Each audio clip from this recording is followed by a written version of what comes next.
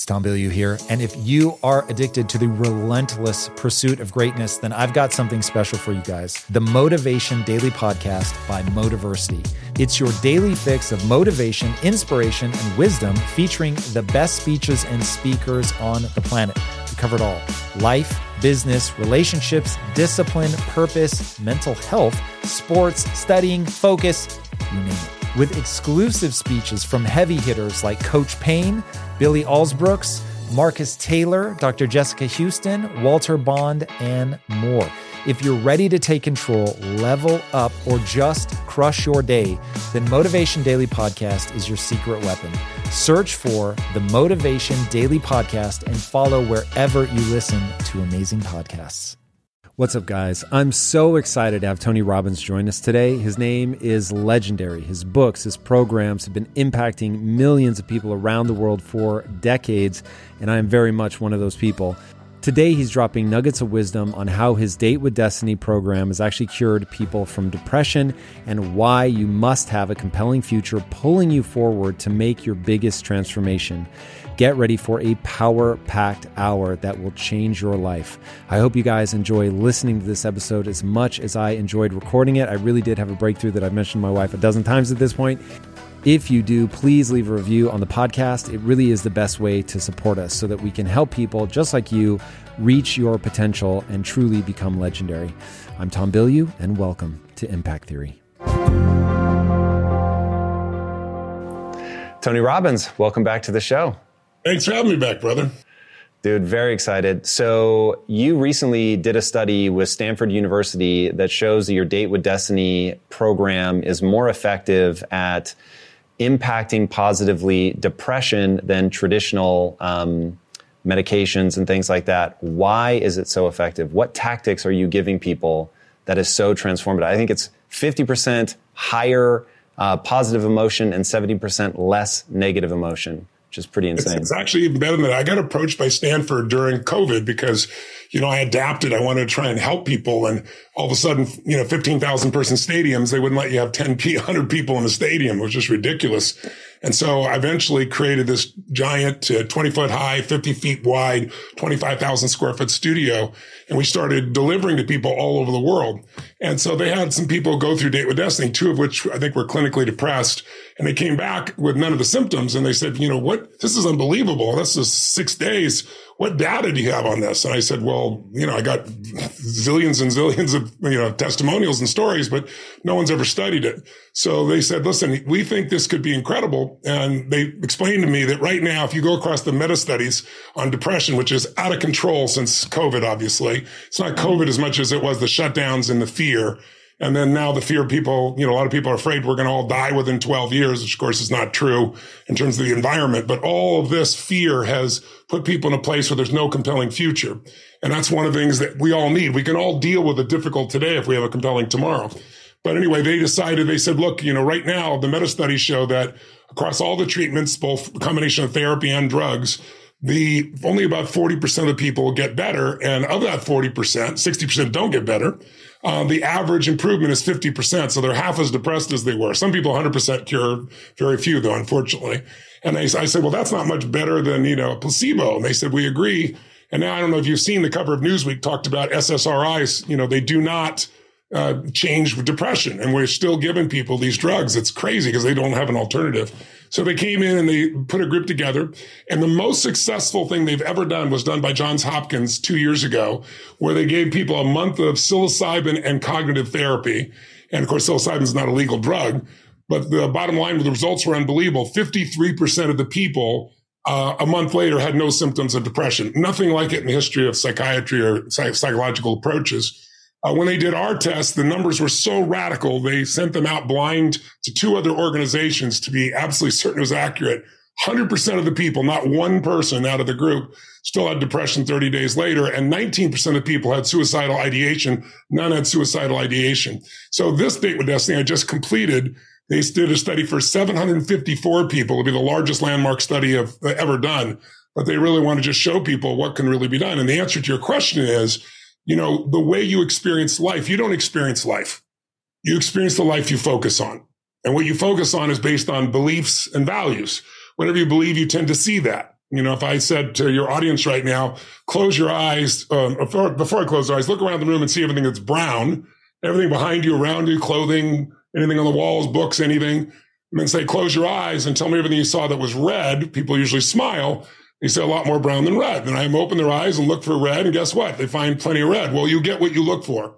So our beliefs, our values, our rules that determine whether we experience heaven or hell inside, they're all internal. So it's like we can't control the external world. We can influence it.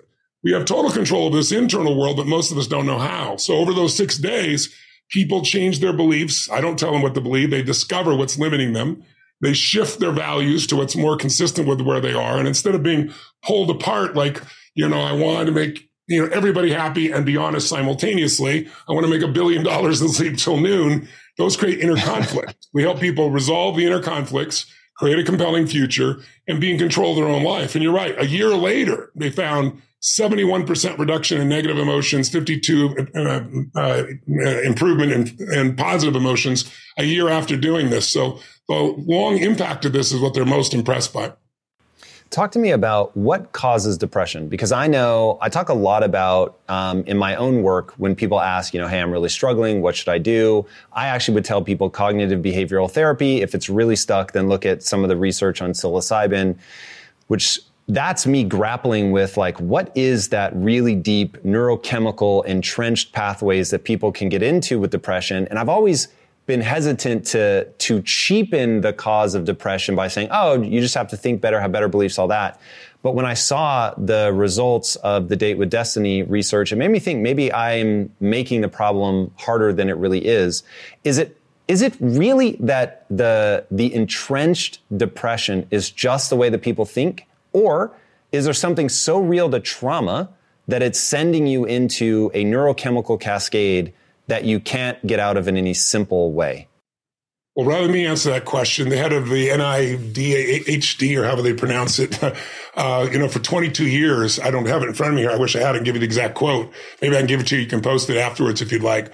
But he said, in 22 years, I spent whatever it was, $20 billion, did some of the most interesting studies in the world, and we didn't move, one person out of depression. The bottom line is biochemistry is part of it, but it is related to what we focus on and what we feel. I can change your biochemistry in a heartbeat. Close your eyes and have you imagine one thing. I can disrupt you, produce fear. Close your eyes, produce something else. We can produce a parasympathetic effect, a calming effect. So you cannot separate the mind and the body. They're together. And so my approach is both. I think from going to events. I believe in physiology first, but it isn't just biochemical. It's the way you move. It's the way you breathe. It's the way you gesture. If I said to you, there's a depressed person behind curtain number 1 over here, and I'll give you $100,000 donation to your favorite charity if you can describe their posture, everyone knows. What's their posture like? Where's their head? Down. Where's the shoulders? Slouched. Are they breathing full or shallow? Shallow. That's right. Are they talking loud or quiet? Soft. Fast or slow? Slow. How do you know? Because we've all practiced this shit at some point and been depressed, right? But if you take that same person, I don't care what's going on with them, and you put their shoulders back, I know this sounds absurd, and you have them breathe different, and they speak at a different tempo, and they move, their biochemistry changes like that. So you got to shift the way the body's being used, but then also you have to create a compelling future. This is the way I look at it. I look at it as 5 to thrive. I'm going to give you a little picture in your head. Think of a triangle, the first base of 3 things. The base of how you use your body affects your depression or your excitement. If someone's depressed or they're excited, they use the body differently. They breathe differently. They move differently. They speak differently. So you can make a biochemical change just by changing the body radically enough in the way you move. Second is what you focus on determines what you feel. So if you're supposed to meet your husband or wife at 7 p.m. for dinner and you get there and they're not there, boyfriend, girlfriend, whoever, what do you feel? Well, some people go, I'm angry. Some people go, I'm worried. Well, it's only 7, Well, let's say it's 7:30 and they've not shown up. They've not called. They've not texted. Well, now somebody go, I'm really worried. I'm really pissed off. It's 8:30. They haven't called. I'm full. A woman tells me, right? I didn't wait for the bastard. But my point is, whether you're angry or whether you're worried, those are biochemical effects, but they're all based on what you focused on. If you were really angry, like they did it again, they're probably screwing around with somebody else. If you imagine that in your mind, you're going to be upset. But if you were worried, you thought, what if they're in a car accident? You're going to get a very different biochemical effect. But people have habits of what they focus on. And those habits become your biochemical habits as well. And so they reinforce each other. It's not a one-way street. So that's why, I really believe exercise is one of the most important elements, pushing someone beyond their normal comfort zones physiologically, while you simultaneously are working on their head, creating something. So you need strong physiology. You need a really clear focus, because you're only experiencing what you focus on. The human brain is a distortion, deletion, and generalization device. Your conscious mind can only handle so many things at once. You're not thinking about your clothing touching your skin, or the sound of your heartbeat till I mention it, or let's say the sound of in your ear of being able to hear that heartbeat. All those things I have to call your attention to, because your brain is deleting most of what's going on, so it's not overwhelmed consciously. So we pay attention to a small amount of things. So if you're really happy, you're deleting all the things that could piss you off or make you worried. If you're really worried, you're deleting all the things you could be grateful or happy about. So, and we tend to generalize our lives because we're cognitive misers. We don't want to think things through. So if you have strong physiology, strong focus, then the third piece is meaning is what creates emotion. Like if somebody says something and you go, they're disrespecting me, or they're challenging me, or they're coaching me, or they're loving me. Well, whichever word you select for those sensations in your body, your biochemistry becomes. And so, somebody might say, oh, this happened to me because God's punishing me, or this happened to me because God's challenging me, or this problem's here because it's a gift from God, or someone else says it has nothing to do with God. It's the fact that I've been a lazy bastard, right? Whatever it is you do in your head, there is a biochemical effect. So there's the body, there's the focus, and there's language. Those three shape how you feel moment to moment. If you're excited right now, using your body, your focus, and your language in a different way than if you're pissed off, than if you're worried, etc. But then what makes you use these three, once you understand them, is you need what's called a compelling future.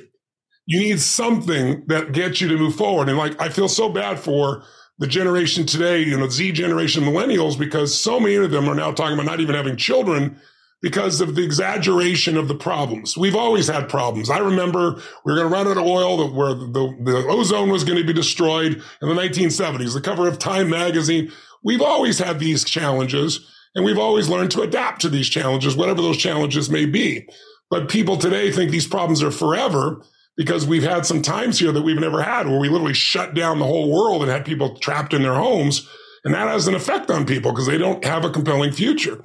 So you have to develop a compelling future. And what allows you to do that finally is what's under this triangle. If there's a circle, think of a compelling future, and there's the power of identity. Identity is, who are you beyond the problem?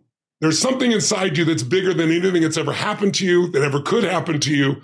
And tapping in and finding that part of yourself is how you get someone to have sustained strength. They have a reason to do it, a compelling future, something they're going for. And it's got to be a compelling future about more than just getting by. That's not compelling, or surviving, or doing okay. The secret to anyone who succeeded is they found something they care about more than themselves, something that has meaning for them that they want to serve more than themselves. Because as human beings, if you get in your head, you're dead. Almost all of us can find something to be upset about. That's the nature of the mind. The mind is constantly dissecting things, separating, comparing. But when you look back and you take a look at somebody's life, and you look at the totalitarian aspect of, what am I here to serve? What am I here to give? What am I being called to for life? Those are the people that, were in concentration camps and survived. If you read Man's Search for Meaning, Viktor Frankl, one of my favorite people on earth, right? His entire piece was they had a will to live because they had a compelling future. They said, I'm going to live so that I can tell this story so it'll never happen again. They suffered the most intense suffering, but they made it through it because they had a compelling future. So identity and compelling future are the ultimate things that shape people. And so what I do is I really help people discover those things, and I do it through immersion, because a little step at a time is like trying to learn a foreign language. Most people took a language in high school and college and they can't speak it. But, if I said, I want to learn Italian, and you have the money and time, and I dumped you in Rome and said, I'll see you in 90 days, 90 days from now with no teacher, you'll speak fluently because you're in it, speaking it, breathing it. That's how we learn best, not one word at a time. Or cat, it's cat, it's cat, right? So I see that with my daughter. So the same things with humans. So I do total immersion training. And I've learned over the years that people want a great education, but they want to be entertained first. We're no longer an information society, because information, there's too much, right? We're drowning in information. We're starving for wisdom. So what I've learned how to do is how to capture people's attention who wouldn't sit for a 3-hour movie for 10, 11, 12 hours a day, now even at a distance, because we do all these programs now live and in person, but we also do hybrid where people all over the world are participating. And we're doing 12 hours a day and they're out of their mind, entertained, emotion, juice, everything they want. They're getting the best education. And while they're doing it, while they're there, I have them do the things that produce the change. So when they leave, they've already made change. They already have momentum. And that kind of E-cubing is what I call it. Entertain them, educate them, and empower them. That process I've kind of refined over the last 45 years. I'm about to end my 46th year doing this. I started when I was 3, of course. Right. Standard. That's what I would have guessed. Yeah. So, all right. There are people in my life that I love very much that I have repeated you back to them 1,000 times and they still don't make that change. Yes. I actually heard you at one point say, look, effectively, I'm a filtering mechanism. I'm not worried about the people that aren't prepared to make that change. I want to find the people who are and give them the tools that they need. Have I understood that correctly? Do you just sort of accept that some people are never going to do it? Or is it just immersion or whatever that is missing and you could get even those people to make a dramatic change if you can get them inside? It's the latter, right? No, all I'm saying is I don't go running around, imposing my view on everyone, right? When I was in my 20s, I'd go to Denny's in the middle of the night to try to help somebody. And these true stories. And I'd see some poor guy at the counter go, hey, listen, I got these tools. I can help you. I mean, that's how crazy I was. So I think you're probably referring to that. Like, no, if people raise their hand, I'm here. But people drag people all the time or pull people who don't want to be there. And, and they're going to be there for 12 hours in a day. And I address it right away. But usually within 20 or 30 minutes, people are so engaged that they can't even believe it. They're enjoying it. It's not what they think. They think it's going to be, I don't know what they think. It's going to be sitting in a room, someone just talking at you. And that's not what this is. This is an experience. But yes, they need to have experiences. A belief is a poor substitute for an experience. So you can tell somebody something and they can nod their head and cognitively understand it. That's very different than the visceral experience of getting it in your body, where it starts happening automatically. And just think of the learning process or even mastering. You're a person like myself. We're always looking to master different things. How do you master things? Well, first step is cognitive understanding, right? You understand how it works, and that and $4 will get you a Starbucks, right? Because, understanding doesn't do anything, but you have to get as a first step. And most people go, I already know this. I know this, because they understand it. If you're not doing it, you don't own it. You don't experience it. So second step is enough repetition of what you understand with enough emotion. And we produce emotion using music and movement and everything else, and asking questions and having people remember and closed eye processes. Because, if I asked you, where were you on 9/11, almost everyone on earth can tell you, even if they're not American, where they were when they first heard about the towers coming down, who was around and what they saw. But if I asked you, where were you on 8/11, no one can tell you, unless they had something really special happen that day, because information without emotion is barely retained. So when you're telling your friends, that's not going to do squat. They're going to nod their head, even if they understand and go, that's interesting. There isn't the emotional shift, because people only change in an altered state. Most people, think, hypnosis is something that people do to them. Most people are living in a hypnotized state. If you watch somebody, you're driving your car and then something catches your attention, you kind of focus on it for a while, and then all of a sudden you go, holy shit, who's been driving this car for the last 2 minutes, right? Well, you were in a trance. Or you go to a hotel and somebody pushes the elevator and it's already lit up and they push the button. If I could get $5 for every time this happened, right? They're just in a trance. They're just going through the automatic motions. For most people, about 48% of what they do, science says, every day is automated. So they're not really thinking clearly. They're not open to what's really possible. So what we're doing is we break that up by doing something with such immersion. And so then the third step is you do it physically, and then it gets in your body. So then it's like confidence is tying your shoes. Like, I can get up and do 12, 15,000, 50,000. These days we got 1 million people that did my last 5-day seminar. 1 million people, over 1 million people. Whoa. So it's like the size of the audience gets larger and larger and larger, and I've developed stronger and stronger skills to do it. But it's also getting it into people's bodies, because like tying your shoes, you've done it so many times, you don't have to think about it. It happens. Well, I've done so many versions of things for 45 years that, it's like when I go to have, a challenge somebody's facing, I got 50 answers and they're already in my body. I don't have to think it through and try to figure it out while I'm wasting their time. I can just deliver the result. But that's what it takes to master something. And so you need immersion. And so does it require hunger? Yes. But hunger can be awakened. Somebody can have no hunger, I have no interest. but then they see something that really excites them, or they go through a painful enough moment, or they get an environment where they see what's possible. And that's what happens in our environments. Okay, so let me run an idea by you. I will frequently get parents ask me who their kids are really struggling. They don't know what to do. And I always give them, here's the backstop reality. If you absolutely must get a change in your child's behavior, I'm going to tell you what will work. You're probably not going to do it, but I am convinced it will work every time. You're going to have to kidnap them. You're going to take them somewhere remote, and you're going to put them in a group of people, in the company of a group of people that they respect.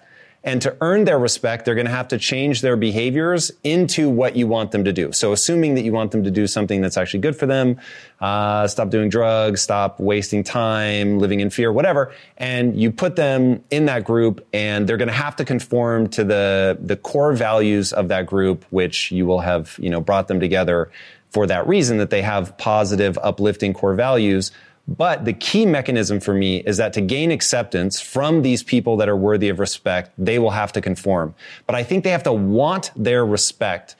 Do you think there's any of that, or en masse, can people do this in isolation? Well, of course, people can do it in isolation. People do it all the time in isolation. Your strategy is a really good strategy. And, I have 5 kids and 5 grandkids. My second youngest boy had an experience where when he was 16, he got caught up. He went to school at Les Rosés in Switzerland, an amazing school. He wanted to go so badly. I had the contacts. I thought, man, if I could have done this, gone to school. His roommate was the King of Oman's son, who had, at 16 years old, or 15 years old, actually, they were 15 at the time, he already had 14 cars, every kind of Ferrari, everything you can imagine. He had a different Rolex or, $50,000 watch each day. And so my son, who I said, you're going to work your ass off during the summer to help pay for this. Here's how it's going to work.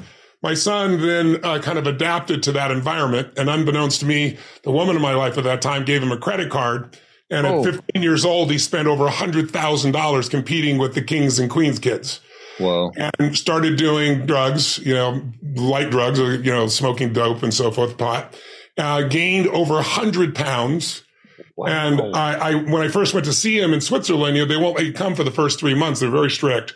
They want the kids to adapt. And he gained like 25 pounds. And I pulled the counselor aside and said, listen, this isn't right. And he's like, no, this is initial transitions. We see this all the time. He's going to play rugby. He's going to lose weight. Well, over the next year and a half, he gained over 100 pounds. So I got him out of the school. I brought him back to the U.S. And sure enough, within a very short time, I had to do an intervention on him. And because one of his friends told me what was really going on with him. And so I did the intervention. He's not my blood child. So he said, I'm going to call my real father, who, was a nice man who provided, his physical sperm, but had not been around most of his life. I've been raising Josh at that point since he was 5 years old. Really painful situation. But if you're a father, you got to do whatever it takes. And so I knew what he needed was what you described. He needed an environment where he had to earn everything, because unfortunately his mother and I were divided, and she was giving everything on the side. So he had no sense of inner pride. It's like when people talk about self-esteem, I hate the term. It's so overused, but self-esteem does not come from what other people say to you. Someone can tell you your whole life you're beautiful, you're strong, you're smart, and you cannot trust yourself or not think so. Someone can tell you you're a piece of crap, and you go, I'll show you. And some part of you grows as a result. So it has nothing to do with what people say to us. Self-esteem is earned by yourself, for yourself. It comes from doing something that's incredibly difficult, and no one else knows it. You know it. And that's why you have esteem for yourself. So he had none of that. If you want a fighting chance against the competition, you need to be using the best technology and platforms in the world like Shopify. For whatever and wherever you want to sell, from launching to going international, Shopify is the global commerce platform that will help you grow at every stage of your business. Shopify is your all-in-one platform to quickly and efficiently take your business to the next level. Now, I love everything about Shopify because it makes it so easy for you to start, run, and grow your business. It didn't used to be this easy. I'm telling you, back in the day, it was a lot harder. I'm so jealous. Shopify powers more than 10% of all U.S. e-commerce because businesses that want to grow quickly and efficiently, choose Shopify. Sign up for a $1 per month trial period at shopify.com/impact, all lowercase. Go to shopify.com/impact now to grow your business no matter what stage you're in. Shopify.com/impact. If getting your hands dirty and taking good care of your car or cars is a passion of yours, then eBay Motors is here for the ride. Because I'm sure you remember when you first saw the potential in that beauty. And then through some elbow grease, fresh installs, and a whole lot of love, you transformed 100,000 miles and a body full of rust into a drive that's all your own. With over 122 million parts for your number one ride or die, you can make sure your ride stays running smoothly with eBay Motors. Brake kits, LED headlights, exhaust kits, turbochargers, bumpers, whatever your baby needs, eBay Motors has it. And with eBay Guaranteed Fit, it's guaranteed to fit your ride the first time, every time, or your money back. Plus, at these prices, you're burning rubber, not cash. Keep your ride or die alive at ebaymotors.com. Eligible items only. Exclusions apply. It's Tom Bilyeu here. And if you are addicted to the relentless pursuit of greatness, then I've got something special for you guys. The Motivation Daily Podcast by Motiversity. It's your daily fix of motivation, inspiration, and wisdom featuring the best speeches and speakers on the planet. We cover it all. Life, business, relationships, discipline, purpose, mental health, sports, studying, focus, you name it. With exclusive speeches from heavy hitters like Coach Payne, Billy Alsbrooks, Marcus Taylor, Dr. Jessica Houston, Walter Bond, and more. If you're ready to take control, level up, or just crush your day, then Motivation Daily Podcast is your secret weapon. Search for the Motivation Daily Podcast and follow wherever you listen to amazing podcasts. So I got him in an environment and, he said, you can't make me do anything. And, he was 17, almost 16 at this point. And I said, as long as I'm your father, I can make you do anything. And I put him in this environment where they took away everything, cut his hair, and he had to earn the right to use salt and pepper. He had to learn that he had to be responsible for things. It wasn't so much respect. It was pure punishment reward. It's like real basic conditioning in the very beginning. Now, my son is a very smart kid. He's an adult now. He's completely transformed. This is 20 years ago. But he manages to get the owner of this facility to say, I've run this for 20 years. I've never seen a faster turnaround than your son. He's obviously your son. He was applying all these tools. He's helping other kids. He's being amazing. And so normally they stay there for a year, and he'd only been there 2 months. And of course, I missed him. His mother's crying. And so we brought him back. And within a month, he was doing drugs and stealing from us. So I put him back in the environment for a year. He lost 120 pounds. He's never gained it back. He developed a different set of value systems for himself. And Josh today, 25 years later, I have 2 grandchildren from him. He's my partner in several businesses we've taken from 0 to $4 billion, to give you an idea. And I couldn't be more close to him, but it was one of the more difficult times. So yes, sometimes you got to do an environmental change, because the environment they're in reinforces the behavior they're in, the beliefs they're in, the way they live that they're in. And that's not an easy thing to do. But so what you're talking about is an extreme. A lot of people do it with things like Outward Bound, right? It's a great piece. A lot of people take their kids who are, wasting away, and they put them in an environment where they're in nature and they can't survive without taking on the challenges and the people around them. And so that's another shaping device like that. So I'm a big believer in immersion, where someone has to grow, where it's not a should grow, it's a have to grow. There's no choice.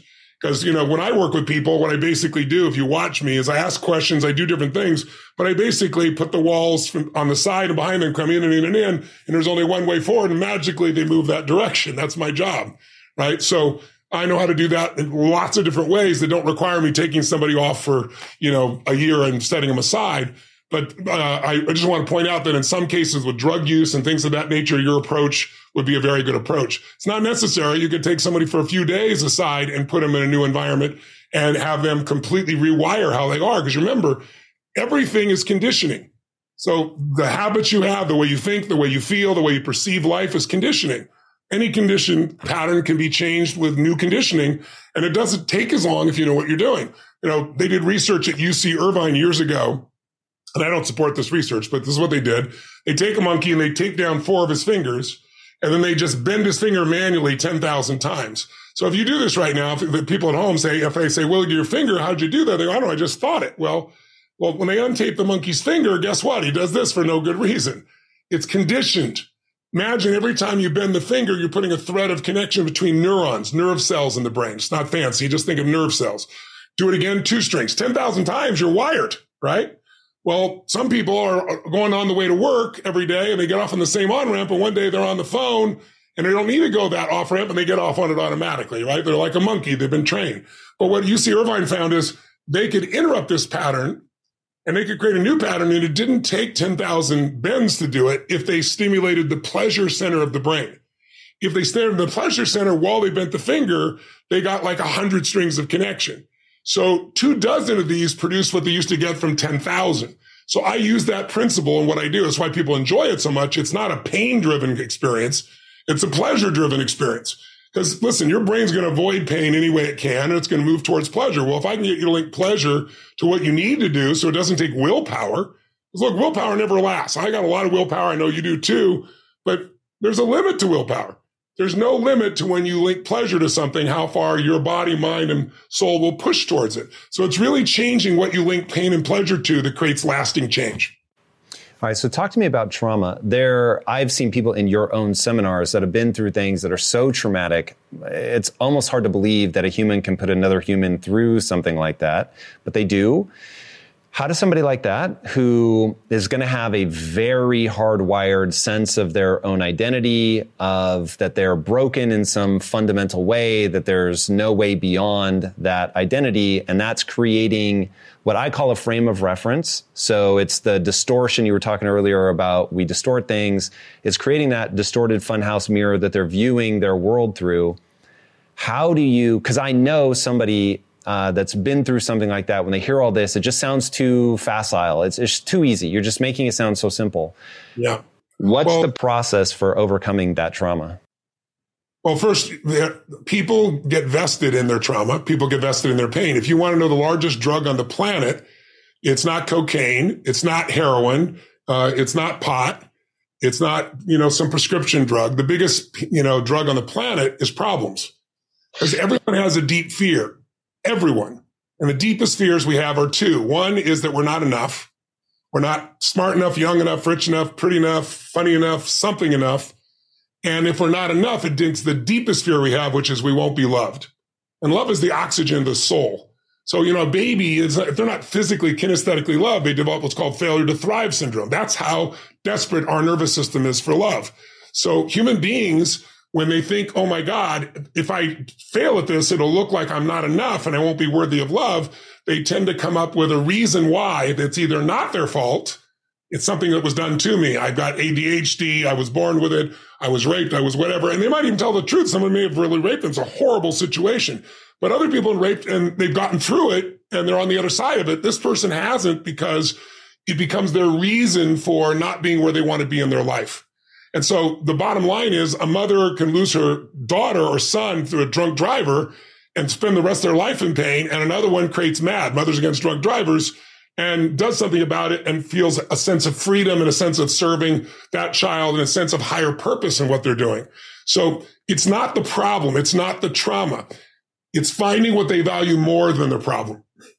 And everyone has a place where there's something they value more than their trauma. Some people got their trauma because they realize, I've been so traumatized, loss of this child, that my other child feels completely unloved. And they realize, I'm losing that love. I'm losing that child if I don't get my shit together, right? They need a higher level of what's called leverage. Leverage is what makes change a must, not a should. As long as it's a should, you'll have your story. And your story could be a true story. And you'll tell your story and share your story with yourself or other people or both. And you stay stuck. But trauma is, it's a bruise. It's not a tattoo, right? Any bruise can be healed. But not unless you're vested in healing it. And what a lot of people do, I remember when I was diagnosed with a tumor in my brain, I've seen this happen so much that I didn't tell anyone. I didn't even tell my spouse at the time the first day. I was trying to process it because I didn't want people to start treating me differently. And so the only person who knew for the first day or 2 was my assistant, because she had talked to the doctor. So before I'd even been able to tell my spouse at the time, all of a sudden, everyone treated me like I was indestructible. I taught people to do that. It's like, because I want to help everybody. So there was no. It's like, I'll do whatever it takes, right?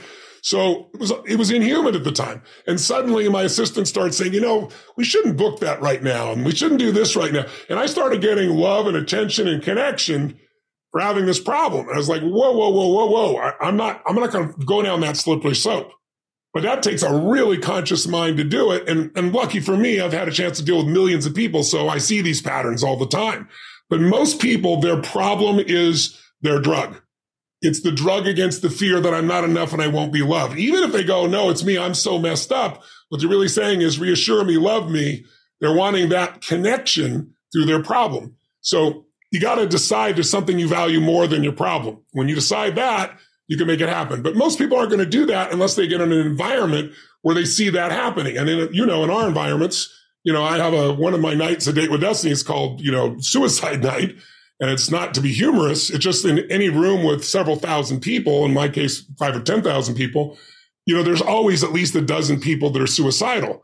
And I'm not going to wood, I've been doing it for, 40 years.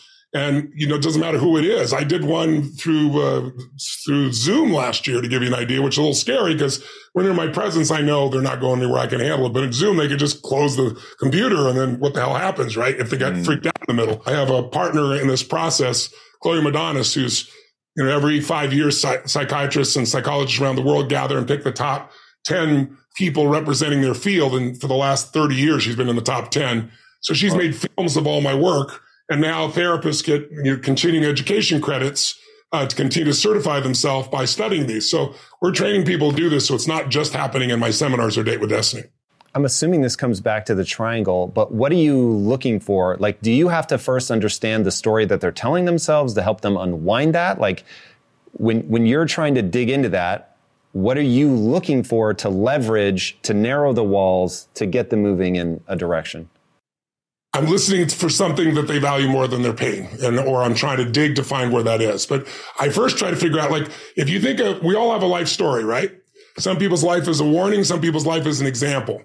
If your life's a warning, it still can become an example if you're alive, right? You have that choice. That's the greatest story of all time, the comeback story, right? So what I'm looking for is what's their story? And the story is driven by, number one, what's their desire? If you go to a movie, read a book, in the first few minutes, the main character, you'll discover what their desire is. Is it to merge with God? Is it to find a great relationship and have children? Is it to free themselves from being enslaved? Whatever it is, there's a driving desire. And then there's always, as soon as you have a desire, there's a problem, because otherwise you'd have your desire. And the problem usually is character piece is missing within yourself.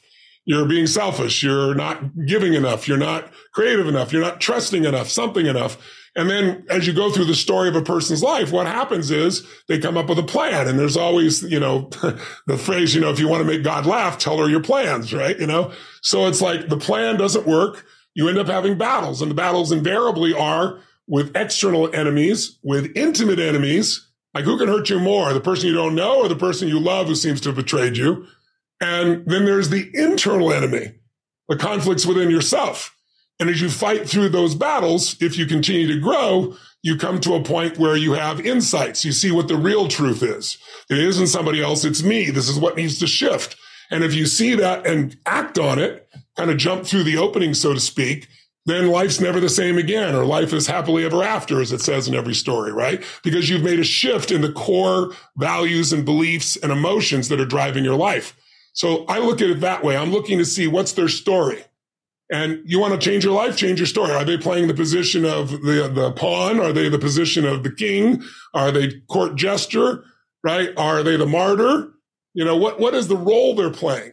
What's the story they're telling themselves? And then I dig for something they value more. So, for example, the woman that was going to take her life and already given up all her stuff, in a few seconds of talking with her, she mentioned something about her father who had just died.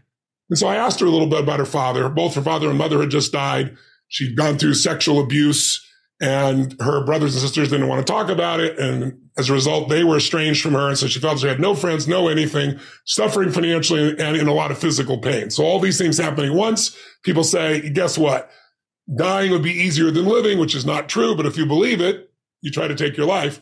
So as I dug in about her father, he grew up in the Depression and he was extraordinary. And I could just see the respect and love for her father. So as I had her tell me stories, and I said, well, how did he do that during that time when he had no money and people were jumping out of buildings? And I go deeper and deeper, and it's like, well, he just valued this, and he learned from his father, and he never forgot these certain core lessons. And I said, that's interesting. And I said, so, and what core lessons did you get from your father? And gradually I started to find where the resources were. Why is she not going to kill herself? What's the leverage that I can use to get her to shift? And then you can watch this emotional transformation happen over about 45 minutes until it was so unbelievably emotional and complete. At the end, it's like, no, I'm never going to take my life. I can't take my life. I'm not taking my life. And she starts to rebuild things. So really fast, I want to push in on that. So was it that what you were uncovering is that through her dad, she could see meaningful values that she already resonated with, and then it was about getting her to transpose those values from you're putting them on your dad, but you can value those same things in yourself. Now you have a chance to live up to those values, which will help you change your story and your sense of identity. And that's going to give you the meaning and purpose to pull out. That's the intellectual description of it. The emotional description of it, and which would not have moved her. That's the mechanics. What moved her is, I can't let my father down. He did let his father down the worst time. I can't let my father down. That's what I took her to. Right. And then building a compelling future, what she can build, what she can do, what she does have the ability to make happen, what she has broken through, like tapping into the resources she deleted inside of herself and reactivating them so she feels alive again inside herself. Although all the other things you described are the structural, intellectual impact of what actually happens, but that's not what changes somebody. It all comes from emotion. We are emotional creatures. We all study, like you're talking about it using your brain. You're such a smart person. I love you dearly. And you analyze it all, but your effing brain isn't going to do shit. What's going to do it is enough emotion. Well, emotion is the power. Emotion is what starts wars. It's what ends wars. Emotion is what gets you married. Emotion is where kids comes from. Divorce is where emotion comes from. Everything that you can think of a major change in humanity, from the most extreme of war to the most gentle of love, all come from human emotion. So it's the mix of emotion.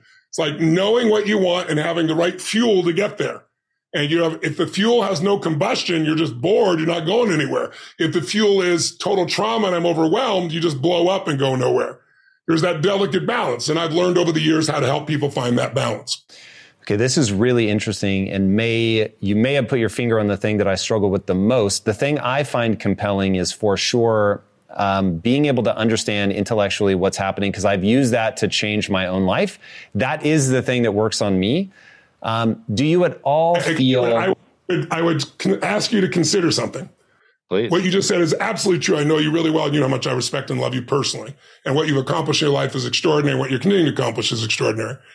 But there's an emotional inflection that made you use those things in those moments. It wasn't just those understandings. If the emotion made you find the answers, brother, and then you have a really smart mind, you found the answers, figure out how to use it.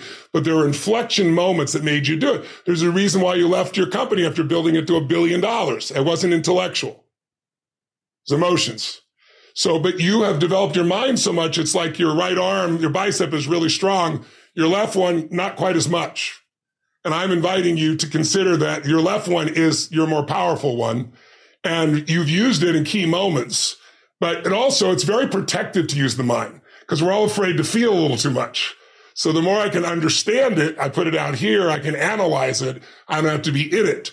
But the truth is where your impact or your real, since impact theory, where the real impact is when there's enough emotion that gets you to apply the things that you understand intellectually, right? Or find the answers that you didn't even have the answers. You found the answers intellectually because the emotion drove you. So it's really studying what creates that emotion that makes the difference in anybody's life. That's where everything begins and ends, is with emotion. And yet our society is all about up here. In Chinese medicine, it's all about the heart, right? That's considered the center, right? In America, we think it's the brain. When you first are born, your heart starts beating. That's how we know you're alive. And there is no brain yet. I mean, this literally is the initial sense of intelligence. That's why, for thousands of years, even poets have talked about the power of the heart. Well, the heart has tremendous power, and there's a biochemical connection between the brain and the heart that I know you know about. And learning how to use that is where you create more lasting change. When I was understanding it all, I was good. When I learned how to move people, I got great at what I was doing. Mm. Yeah, that feels like a really important statement. And now I'll give you a little more insight into part of what riles me up. The reason that people in self-help fall into snake oil salesman territory is some people are very good at orchestrating emotion, but they don't actually know how to create lasting change in people. And so it's bullshit. And so many people get caught up in that part. Well, that's just that's like the pump up, right? They pumped up and then it drops, right? It's gone. Right. Yeah. So that's my big fear, not necessarily with myself. I'm pretty good at getting myself to do what is useful to me in terms of moving me towards fulfillment, just to put a really brief cap on it. Yeah. But what do you think about, in fact, I'll ask it another way. How have you avoided falling into the realm of bullshit? Because so many people that mimic you, they only exist in the realm of getting people to feel something emotional, but you don't. So you uncover this, okay, I'm going to make this about not letting your dad down.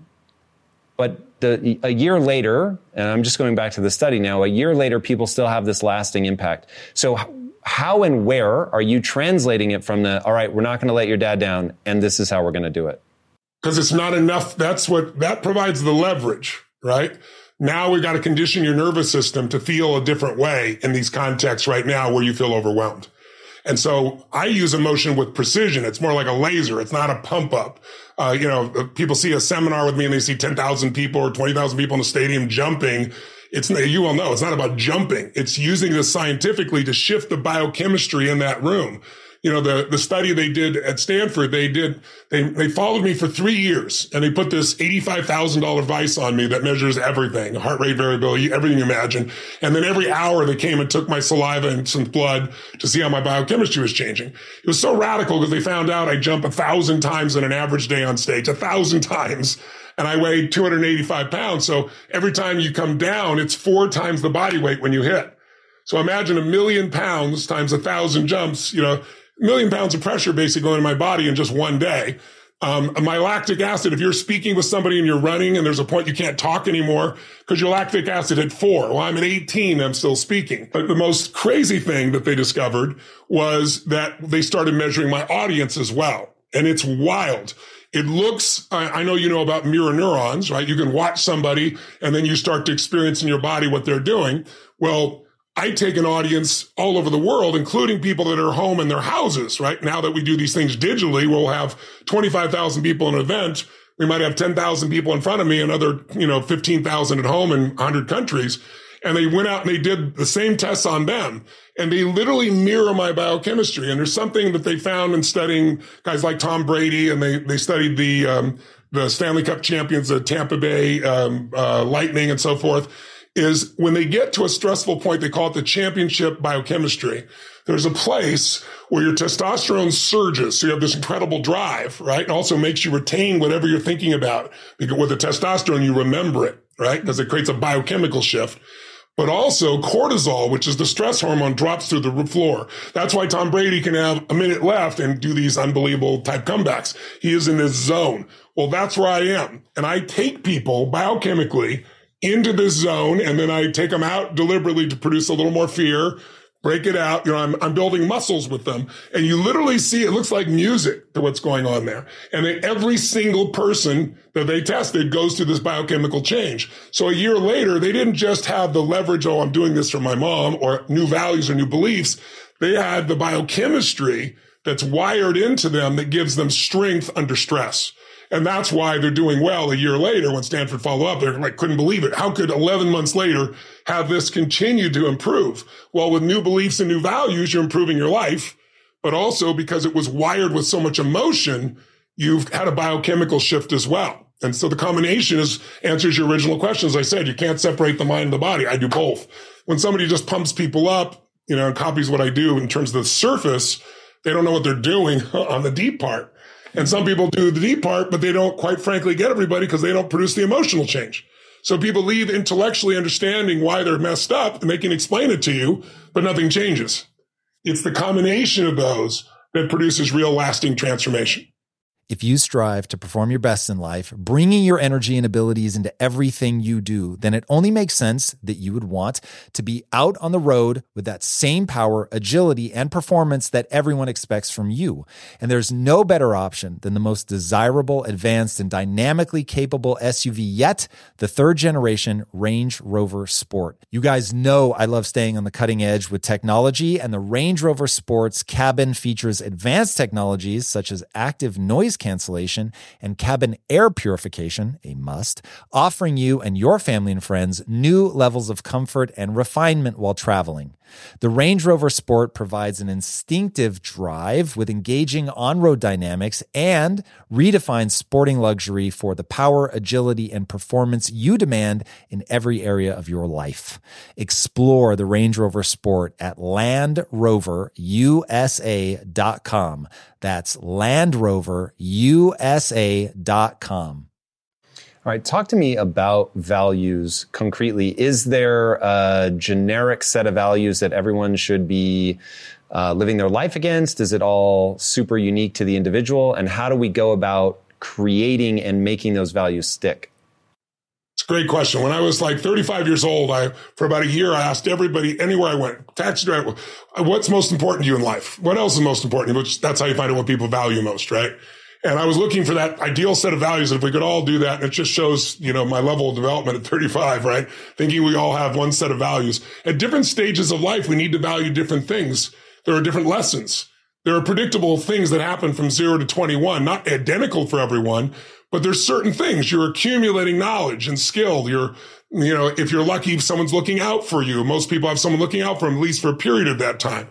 You go to 22 to 42, now you're testing what you were taught. All the things you were taught to believe. And then you find out, relationships are a little more complex than I thought when you get into a deep, intimate one, right?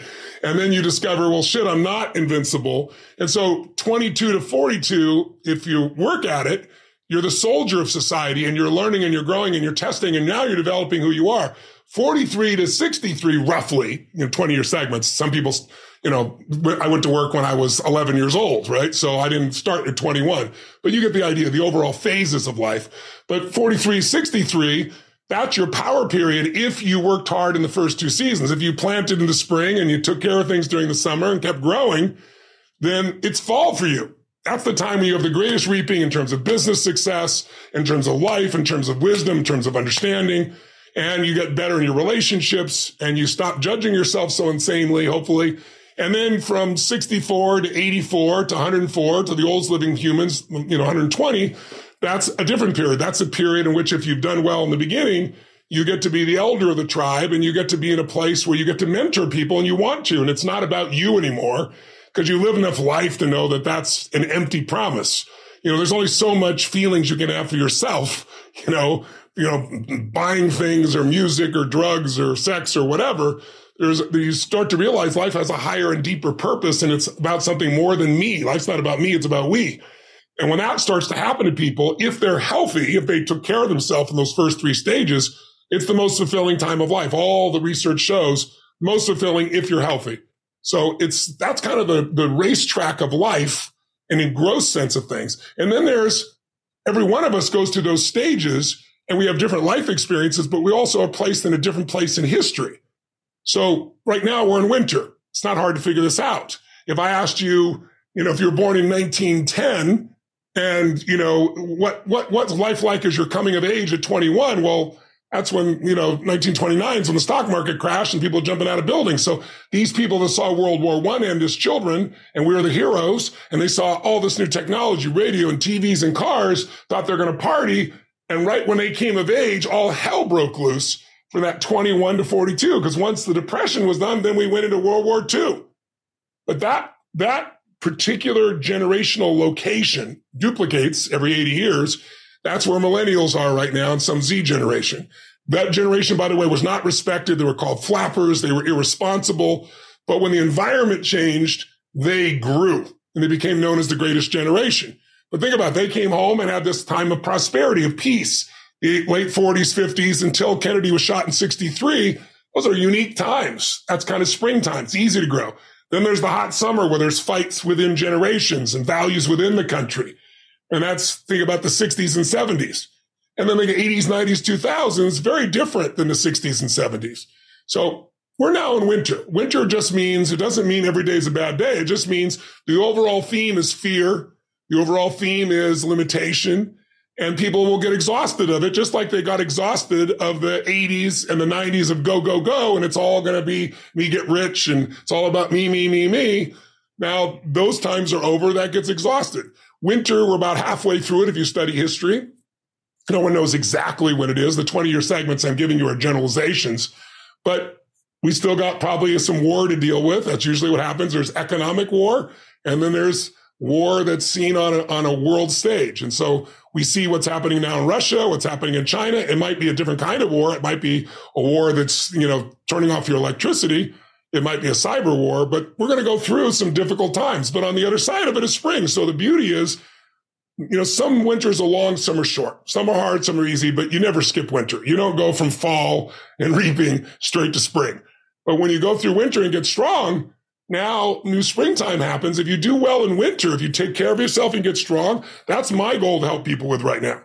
My goal is how do you help people right now? That's why, by the way, I'm doing the challenges that I'm doing now, because since COVID happened, people are stuck at home. I was like, how can I help a mass number of people? And I don't want money to be in the way. I don't want anything to be in the way. So I do a 5-day challenge, about 2, usually sometimes 3 hours a day. I tell them 1.5, 2 hours, but I want to give more. I charge nothing for it. And we have, last 3 years, 1 million people participate in each one of these things. And it's free. I'm just showing people what to do with their body, what to do with their mind, what to do with their emotion, what to do with their relationship, what to do with their business. Because winter is scary for most people with a career or business. You see all the layoffs happening in the tech business. You see the challenges we've all gone through from COVID and now new challenges with inflation. All this is coming. So what are you going to do? Give up? Well, some people are going to hope. That's no strategy. Some are going to give up. Other people are going to retool themselves. And so that's my skill set. I'm made for winter. So that's why I'm doing these challenges. I'm doing this new challenge that I'm coming up here in January 24th through the 28th. There's no charge for it. It's not somewhat free. It's completely free. All people got to do is go to becomeunshakeable.com, and register yourself. And if you want, bring a friend or family. You can do it from your home, and you'll be able to watch, participate, and have the experience. And each day we're going to tackle these things so that you become more unshakable. And what I mean by unshakable is it's not that nothing bothers you. It's just that when everybody else is freaking out, you have perspective. You know how to take advantage of the situation. You have a plan. You know what to do. Because financially, these times are the best times in the world to make money. The Depression, more people became millionaires in the Depression than any time in history. John F. Kennedy's father, Joe Kennedy, he had $3 million in 1929. He had $62 million, the equivalent of $3 billion 3 years later. Because when things are going rough, people give up and freak out, and opportunity shows up for those that keep their head straight. So whether it's your relationship or whether it's your body or whether it's your finances, I've spent a lifetime collecting the best strategies and tools. And so any of your listeners can join me. Just come join me on January 4th through 28th, but you got to get registered. So just go to becomeunshakeable.com, get yourself registered, no charge, and I'll see you there. And we'll go deep on these things. So it's not intellectual discussion. We'll actually do it. No, I love that. And obviously everything you've put out has had a huge impact on my life. I want to go back to values as it relates to depression and changing where you're at in your life. So I have a thesis that I think may play into why you're focused on getting people to be unshakable, what that's all about. My thesis goes like this, that fulfillment is the ultimate game of life. Fulfillment has a recipe, and that recipe is that you need to do really hard things because evolution demands it, quite frankly. So you have to do really hard things in order to make progress, which is something I've stolen directly from you, which is progress is a foundational pillar of human happiness, which I think is so true. And so you're working really hard to gain a set of skills, that is the sense of progress, that allow you to serve not only yourself, but other people. And if you do that, then you get in a very virtuous cycle of gaining mastery at something. So you're getting better at something that's allowing you to serve other people. You're getting feedback from them that, whoa, you've made my life better, which then makes you want to work harder, gives you meaning and purpose. So when I think about values in that light, I think about things that need to be aligned with the reality of that formula, which I will say is a gift or curse, depending on how you look at it, of evolution. And it is the necessary thing for you to survive long enough to have kids that have kids. For a social creature anyway, that's the formula. And so when I think about unshakable, I think about it in that light of nature demands that you work hard at something, that you earn it, that it has been difficult, that you persevere and push through it, that the thing that you're pushing through and persevering is meant to allow you to transform potential into actual usable skill set. That's progress so that you can serve. Does that land for you, or is there something that I'm missing? No, it absolutely lands. The simple way I always describe it is there's two skills you got to master to have life on your terms. To have an extraordinary life, to me, an extraordinary life is life on your terms. It's not my life. So what is it for you? For some people, that's, a white picket fence and 3 children. For some people, it's building a big business. For some people, it's being an author. It's like so many different things, poetry, music. So everybody's got to find what it is that they really love. But the skills you got to master to have life on your terms is, one, the science of achievement. That's what you're describing. How do I take what I envision and make it real? And those are strategies, and they are proven strategies. There are certain rules of the game. If you want to be healthy and you want a lot of energy, everyone's biochemically slightly different, but there's certain rules. If you violate them, you're going to have low energy and dis-ease. If you align with them, you're going to have enormous energy and strength. Same thing around finance. Anyone can grow financially, but most people don't learn the basic fundamentals. And so they're missing the strategy. So that's strategy driven. And I spend a good portion of my life teaching people that. But then the second part is what creates lasting fulfillment. And lasting fulfillment, as you said, I always say progress equals happiness. If we're not making progress, we're not happy. But it doesn't require progress every moment and noticing it either. That's another catch-all. That's my lifestyle and your lifestyle, right? Our lifestyle is the formula that you described. But the really ultimate formula besides progress is appreciation, because you can make progress and then always have to make progress each moment to be happy. So we do need to grow. What you said is true fundamentally. Everything in the world grows or dies. Everything in the universe contributes or it's eventually eliminated, by nature. So those aren't my laws. Those are the laws of nature. However, happiness only requires that you are grateful. If you've got $1 billion and 3 beautiful children that love you and a beautiful husband or wife, but doesn't matter what you have if you're not grateful. If you live in an emotional home, a habitual pace of worry or frustration, your life's called worry and frustration. So you can be making progress and still be worried and frustrated. So it isn't quite just what you said. You have to also develop a new decision that says, I'm going to live a different life. I have a vision for my life spiritually. And that vision spiritually is I'm going to live in a beautiful state no matter what. That doesn't mean I'm never going to get upset or frustrated or pissed off. It just means I got a 90-second rule that I'm going to get out of that as fast as possible and solve it from a beautiful place so that I'm adding value to the people around me and myself. So my own biochemistry gets the benefit of that. And so that doesn't mean that you're always making progress. I love progress. I think progress equals happiness, but it isn't the only secret to that. It's really, can you train your brain to appreciate? Because in the middle of whatever you're pissed off about or frustrated or fearful about or worried about, you're deleting all the things you could be grateful for, you could appreciate that are absolutely real.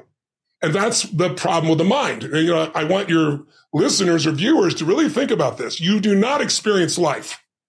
You experience the life you focus on. That's it. If you focus on what's wrong is always available. So is what's right. And so our focus produces our meanings and emotions, which produce the actions of our life. So it really starts with the patterns of your focus. Do you tend to focus on what you have or what's missing? Most achievers that are looking to make progress, I've dealt with millions of them over the years, as you all know. I'm one, you're one, right? Most achievers, that progress thing is really important. They're like, oh, we've got to have the next thing. And well, that's really wonderful, but it's only one way of doing things. And so it's like saying to yourself, wait a second, I'm going to, whether there's progress or not, I'm going to find the good in this. I'm going to find the great in this. And what that does is it produces a different fuel to live your life from. And from that fuel, it's easy to make progress. I used to tell myself I got really pissed off. My brain gets really sharp and fast and figures the answers. Well, that's true. But when I'm really in a great state, my brain is fast and quick and I enjoy it and people around me enjoy it. So it's also deciding how you're going to be, not just what you're going to do. And I think the combination of those is where the quality of life that people are really looking for shows up. Now, what if people understand that they live that way for months, year plus, whatever, something happens and they slide back? I get asked that a lot. I'm sliding back, I get stuck, I keep returning here. Is there an insight that they're missing, a key emotion, a value? What is it that they need to address to make sure that they don't backslide constantly? Well, I'll give you a formula. If you want to know what makes people happy at the most basic level, when your life conditions match your blueprint, when your life conditions are what you're expecting, not your ultimate dream, but when you meet your basic expectations, you're happy. If your life conditions are better than you expected, you're over the moon.